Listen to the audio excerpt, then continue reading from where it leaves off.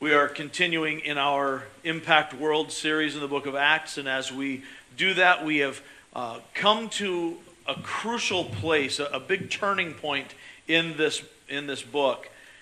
I'm going to ask you to turn in your Bibles to Acts chapter 9, and we see what is the beginning of a transition. We've seen a couple of vignettes of conversions. Last week we took a look at the difference between true and false conversion in the story of Simon the Mage, Simon the Sorcerer, and the Ethiopian official, who both came and confessed or professed Christ and were baptized under the ministry of Philip.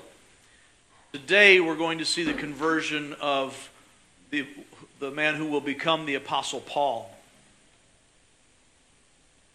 I'll begin reading with verse 1 of Acts chapter 9. Meanwhile, Saul was still breathing out murderous threats against the Lord's disciples. He went to the high priest and asked him for letters to the synagogues in Damascus, so that if he found any there who belonged to the way, whether men or women, he might take them as prisoners to Jerusalem. As he neared Damascus on his journey, suddenly a light from heaven flashed around him. He fell to the ground and heard a voice say to him, "Saul, Saul, why do you persecute me?" "Who are you, Lord?" Saul asked.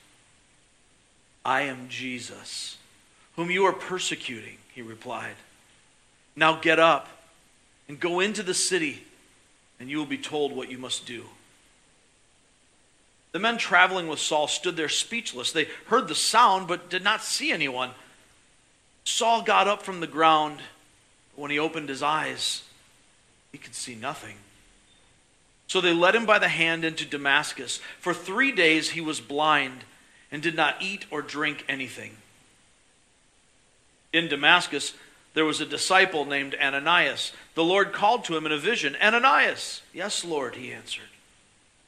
The Lord told him, "Go to the house of Judas on Straight Street and ask for a man from Tarsus named Saul, for he is praying. In a vision he has seen a man named Ananias come and place his hands on him to restore his sight." "Lord," Ananias answered, "I have heard many reports about this man and all the harm he has done to your holy people in Jerusalem. He has come here with authority from the chief priests to arrest all who call on your name." The Lord said to Ananias, "Go. This man is my chosen instrument to proclaim my name to the Gentiles and their kings, and to the people of Israel. I will show him how much he must suffer for my name." Then Ananias went to the house and entered it.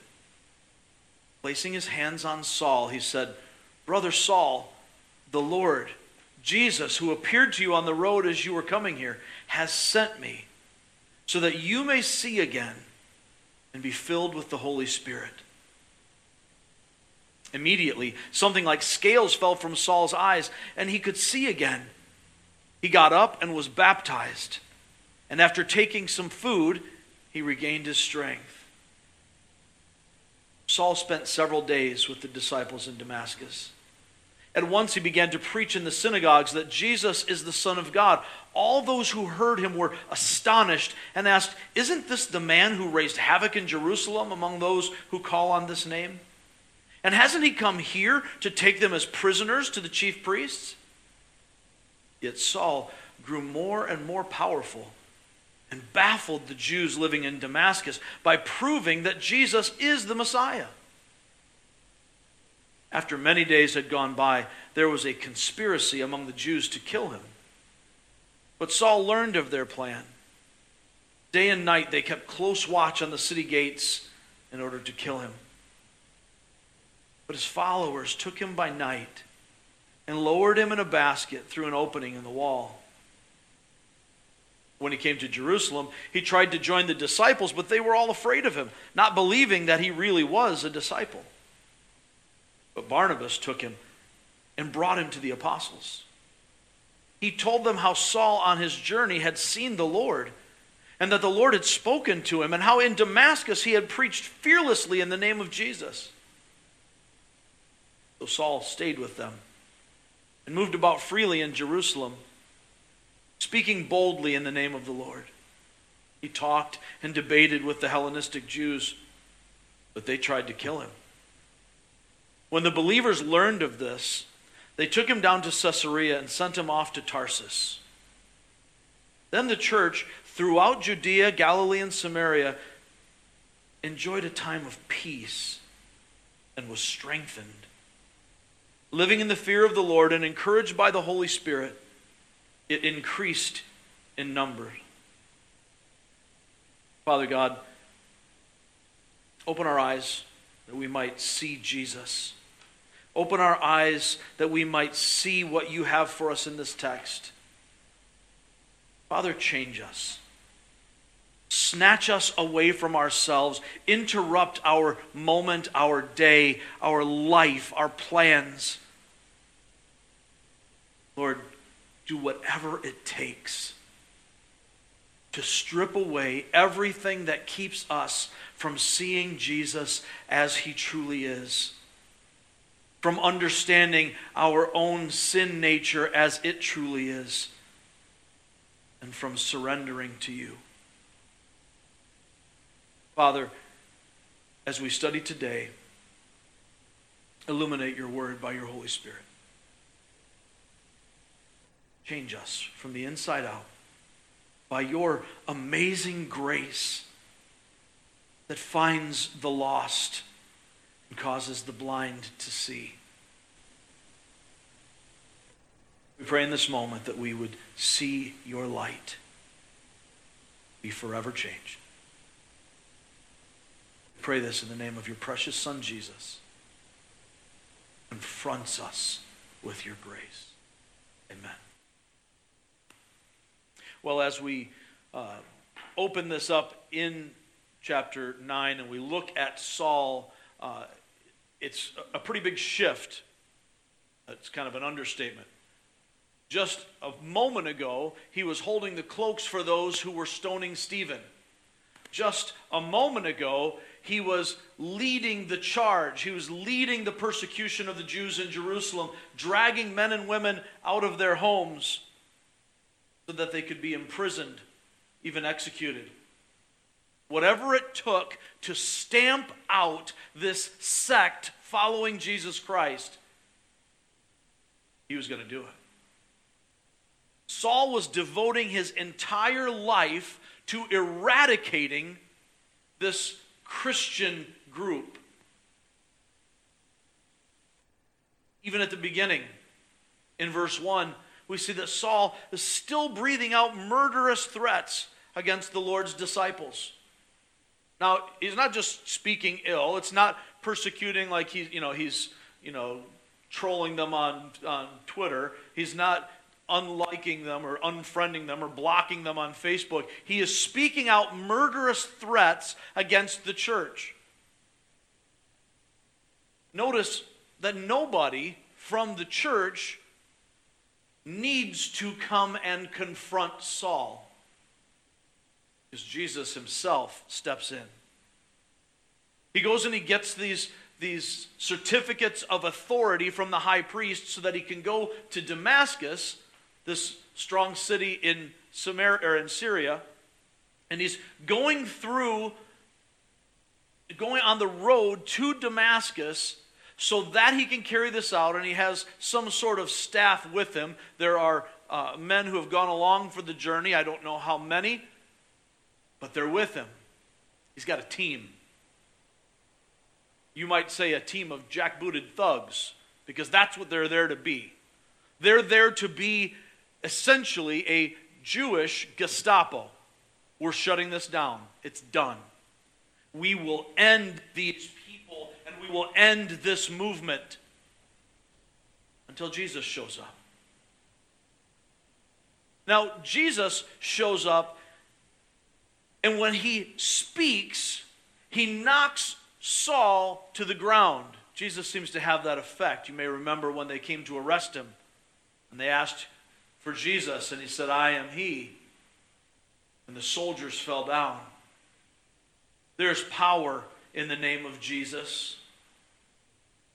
But we see in verse 3, as he neared Damascus on his journey, suddenly a light from heaven flashed around him. He fell to the ground and heard a voice say to him, "Saul, Saul, why do you persecute me?" He doesn't know who this is, so when he says Lord, he's not saying Lord to Jesus per se. He knows that there is some superior entity who is present.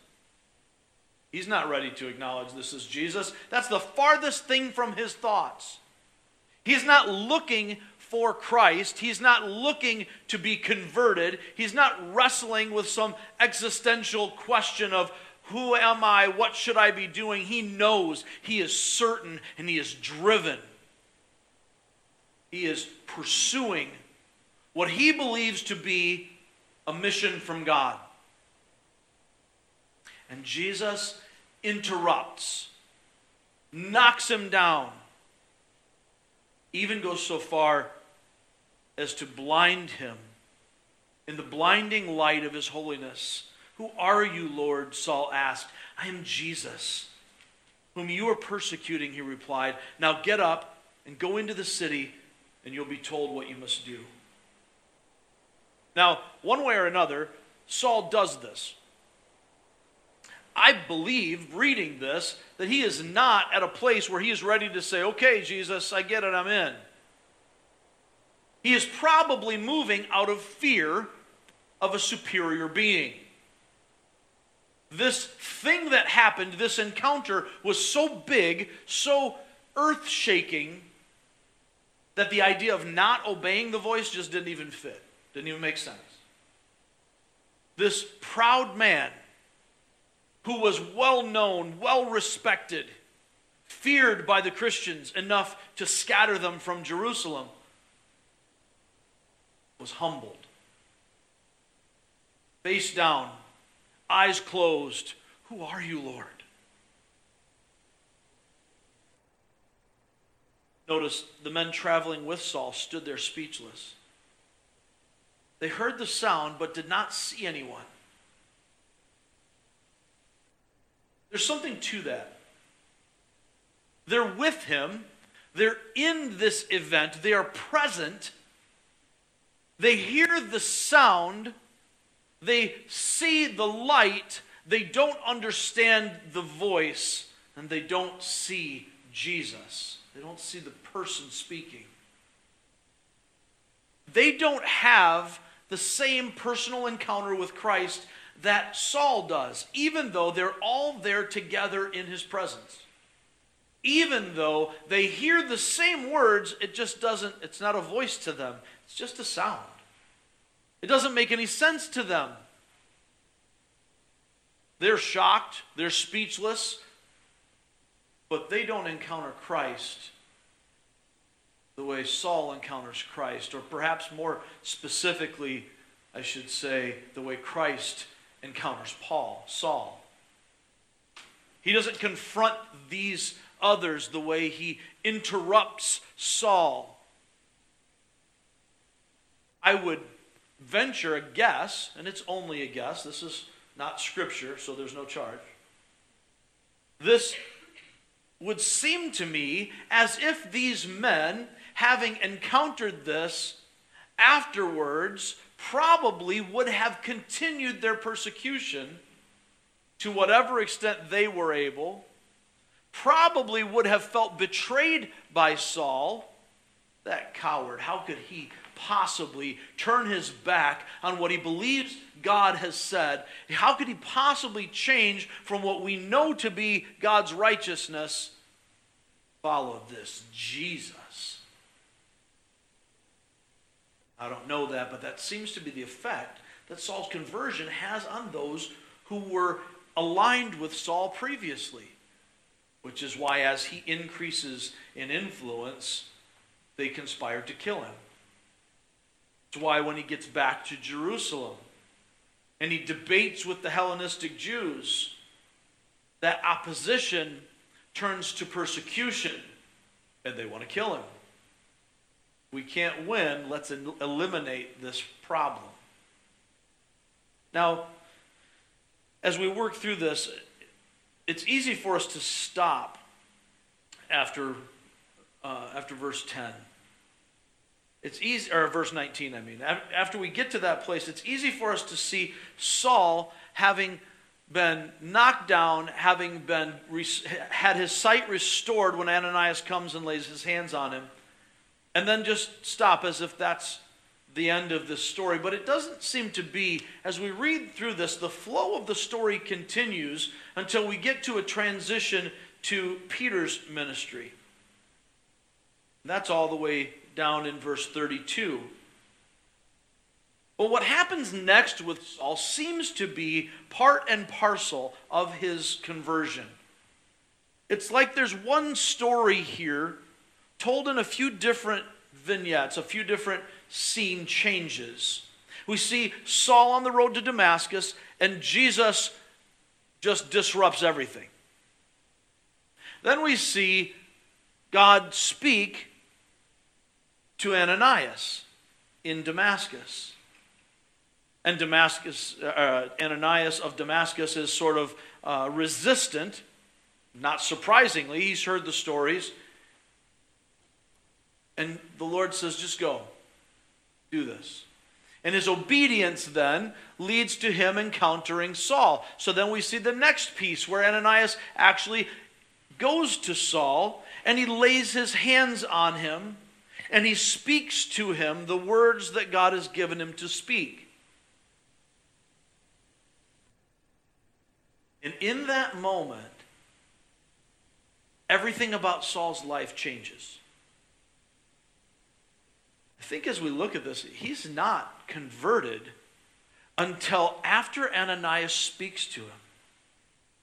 And the scales fall off his eyes, both physically and metaphorically, spiritually. And he sees what he could never see before. And he's immediately baptized. He joins the church. And it's not until after he's baptized that we see that he then starts to restore his own strength, taking in some food. Up until this moment, he's not even thinking about eating and drinking. The only thing that has mattered is this encounter. I have to sort this out. I'm blind. My life is completely shattered. Everything that I have known has been just wiped out. And until Ananias comes and lays his hands on him, prays over him, restores his sight, and passes on, as we saw previously, through the authority of the church, the manifest gifts of the Holy Spirit. Until this happens, Saul can't think of anything else. Once he has entered into this relationship with Christ and been baptized as a part of the church, as his submission to the body of Christ, now, after 3 days, Paul says, I'm a mite peckish. He gets some food and gets back to what seems like a normal life, only it's never a normal life again. He can never go back to who he was. He can never see things the way he saw them before. Everything has been changed. That light that blinded him is what really opened his eyes. And for the first time, he could really see reality. The reality of Christ. It changed everything about him. Because of that, he was able to then go to the disciples in Damascus, spend some time with them, ostensibly learning from them. I don't think that this man who just encountered Christ went in there saying, hey, let me tell you what I'm going to write to the Roman church. Let me tell you what I'm going to write to the Colossian church and the Philippian church. He went and he fellowshiped with the believers, and he was encouraged by them and instructed by them. And he grew because of this just immediately in those first days. And what he could not do is keep his mouth shut. He couldn't. Just like Isaiah in Isaiah 6, he had seen the Lord and he had recognized God's grace to him.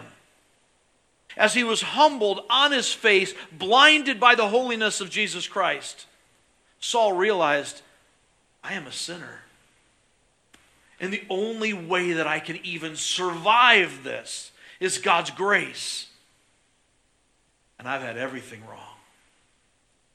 And when he is restored, when he realizes that God has taken from him his sin, all Saul wants to do is to tell everybody about this encounter.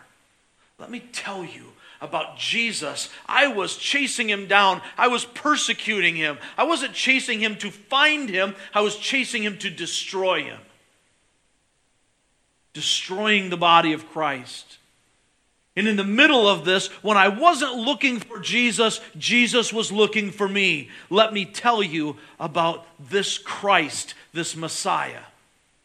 And he goes to the synagogues where they would have respected him already, welcomed him as a teacher, and rather than preaching against Christ, he is preaching Christ. Here am I, Lord, send me. His priorities changed, his plans changed, everything about him changed in that moment to the point where he accepted the suffering of persecution. He goes back to Jerusalem. They try to kill him in Damascus. He escapes, goes up to Jerusalem, tries to meet with the believers there. They don't want him. Why would they? He tried to kill them. But we don't have a record here of anything that even sounds like Saul's chagrined by it. He's not angry about it. He understands. Because for the first time ever, he understands the grace and character of God like he never could have imagined before. So the suffering that he goes through, the rejection that he goes through with the disciples, okay, it's whatever. I got this coming. I deserve hell. And Jesus gave me life, gave me heaven. Whatever you need to do with me, Lord, so be it. And he embraces it as God's tool in his life. And so Barnabas, the son of encouragement, you may remember him from back in chapter 4, when the believers were in one accord and sharing all their belongings, and Barnabas was the first person mentioned by name who sells off a piece of his property and brings the money to lay at the apostles' feet. Now, here he is, taking Saul under his wing. There's no indication here that he was with Saul, but he had heard. Maybe Saul told him. More likely he had heard from others, from those who accompanied Saul from Damascus back to Jerusalem. And he had heard about how Saul preached the word even when persecuted. He had heard that Saul had fearlessly stood up when they wanted to kill him. And he didn't stop. And he goes to the brothers and sisters in Jerusalem and says, look, this guy's received the same grace we have. He sinned. He sinned against God and he sinned against us. And Jesus died for him and gave him the Holy Spirit, the same as he died for you and me and gave us the Holy Spirit. Well, the believers embraced him, brought him in. He's preaching until the Hellenistic Jews tried to kill him, and they send him off. The church that had rejected him now embraces him. And for his protection, they take him down to Caesarea and ship him off to Tarsus. Not coincidental that they're shipping him off to his hometown. Where is he from? He goes back home to Cilicia, the city of Tarsus. Saul is protected by the body for the sake of Christ.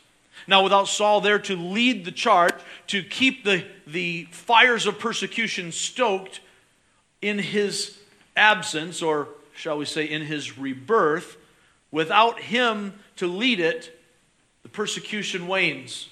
The church finds a period of peace, and they are strengthened, and they grow. And the word is preached freely, at least for a while. As we look at this story, the core reality that we want to grab from this is that seeing the reality of Christ radically alters the direction of my life. Just as we saw in Paul's life, Saul here, Paul later, it's true for all of us. Seeing the reality of Christ radically alters the direction of my life. Now, I could go into a whole lot of preaching about this right now, and I'm going to try as hard as I can to stick to the format that the text provides. But one thing is very clear. There's no room in Scripture, no room for a casual Christian who says, yeah, that Jesus seems pretty good. My life isn't going so well, so, if I start going to church, maybe I can find a place where I belong. Yeah, they've got really fun music. I really appreciate, the feeling I get when I go there. And I got some people I can talk to, and that's good. It's a better life. It's kind of, it's a good way for me to find my best life now. There is zero tolerance or example of that kind of life in the New Testament at all. Instead, what we see is a radical transformation when we encounter the living Christ. I think we can see from Saul's example some things that will be helpful to us. Now, this same story is told again by Saul himself in Acts chapter 22. You can flip there and see it. And we'll see it again in chapter 26. And Paul alludes to it and recounts perhaps parts of it in several of his letters. There's a dynamic that we'll see that comes out of it, and we'll get to it a little bit later on. But the grace that he encounters, the change that he goes through, much like Isaiah, runs through the rest of Saul's life. It has upended everything he thought he knew. Everything he once held dear, he counts as loss for the sake of knowing this glorious, precious Savior. In Acts chapter 22, it really starts in 21 toward the end as he's there, he's being arrested, or he's being confronted, and he says to this commander in the barracks of these soldiers, hey, can I talk to you a little bit? They're a little shocked because he speaks Greek. Let me just read it for you from Acts 21. We'll start with verse 37. As the soldiers were about to take Paul into the barracks, he asked the commander, may I say something to you? Do you speak Greek? He replied. Aren't you the Egyptian who started a revolt and led 4,000 terrorists out in the wilderness some time ago? Fake news here, right? So this happens to Saul, same as it happens to us. You get accused of things. The devil works really hard to accuse you. I don't know why he has to work so hard to come up with false accusations, because the truth of who we are is worthy of all condemnation anyway. But this is what happens. He's arrested for certain things. The rumor becomes, aren't you the Egyptian who started a revolt and led 4,000 terrorists out in the wilderness some time ago? 39, Paul answered, I am a Jew from Tarsus in Cilicia, a citizen of no ordinary city. Please let me speak to the people. After receiving the commander's permission, Paul stood on the steps and motioned to the crowd. When they were all silent, he said to them in Aramaic, now this is significant. Here is Saul talking to a Roman soldier speaking Greek. Now he is speaking in Aramaic, the language of the Jews. And he says, brothers and fathers, listen now to my defense. When they heard him speak to them in Aramaic, this caught their attention, right?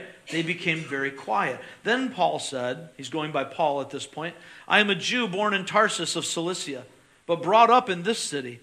I studied under Gamaliel. You may remember him from an earlier chapter. He was the one who brought wisdom that said, if this movement is from God, you can't stop it. And if it isn't from God, it's going to peter out on its own. I studied under Gamaliel and was thoroughly trained in the law of our ancestors. I was just as zealous for God as any of you are today. I persecuted the followers of this way to their death, arresting both men and women and throwing them into prison, as the high priest and all the council can themselves testify. I even obtained letters from them, from the high priest and the council, to their associates in Damascus, and went there to bring these people as prisoners to Jerusalem to be punished. About noon, as I came near Damascus, suddenly a bright light from heaven flashed around me. I fell to the ground and heard a voice say to me, Saul, Saul, why do you persecute me? Who are you, Lord? I asked. I am Jesus of Nazareth, whom you are persecuting, he replied. My companions saw the light, but they did not understand the voice of him who was speaking to me. What shall I do, Lord? I asked. Get up, the Lord said. Go into Damascus. There you will be told all that you have been assigned to do. My companions led me by the hand into Damascus because the brilliance of the light had blinded me. A man named Ananias came to see me. He was a devout observer of the law and highly respected by all the Jews living there. Stop for a moment. Ananias was a believer, a follower of Jesus Christ, a follower of the way. When we encounter him in chapter 9, he equates Christ with those who call on the name of the Lord. Those who do not call on the name of Christ, in the mind of Ananias, do not call on the name of the Lord. And yet Paul here, in dealing with these Jews, points out not the Christianity of Ananias, but the reality of the respect he had had as a good, noble, God-fearing Jew. Verse 13, he stood beside me and said, Brother Saul, receive your sight. And at that very moment I was able to see him. Then he said, the God of our ancestors has chosen you to know his will and to see the righteous one and to hear words from his mouth. The God of our ancestors has chosen you. Not Saul alone, but Saul to believe. He has chosen you to know his will and to see the righteous one and to hear his words from his mouth. You will be his witness to all people of what you have seen and heard. And now what are you waiting for? Get up, be baptized, and wash your sins away, calling on his name. When I returned to Jerusalem and was praying at the temple, I fell into a trance and saw the Lord speaking to me. Quick, he said, leave Jerusalem immediately because the people here will not accept your testimony about me. Notice Paul has fast forwarded to that place in Jerusalem. Verse 19, Lord, I replied, these people know that I went from one synagogue to the other to imprison and beat those who believe in you. And when the blood of your martyr Stephen was shed, I stood there giving my approval and guarding the clothes of those who were killing him. Then the Lord said to me, go, I will send you far away to the Gentiles. Saul's entire life, his entire trajectory was changed by this encounter with Christ. And as he encountered the living Christ, it changed not only how he believed, but how he lived. As we see here in our core reality, when we encounter Jesus, change is significant. Seeing the reality of Christ radically alters the direction of my life.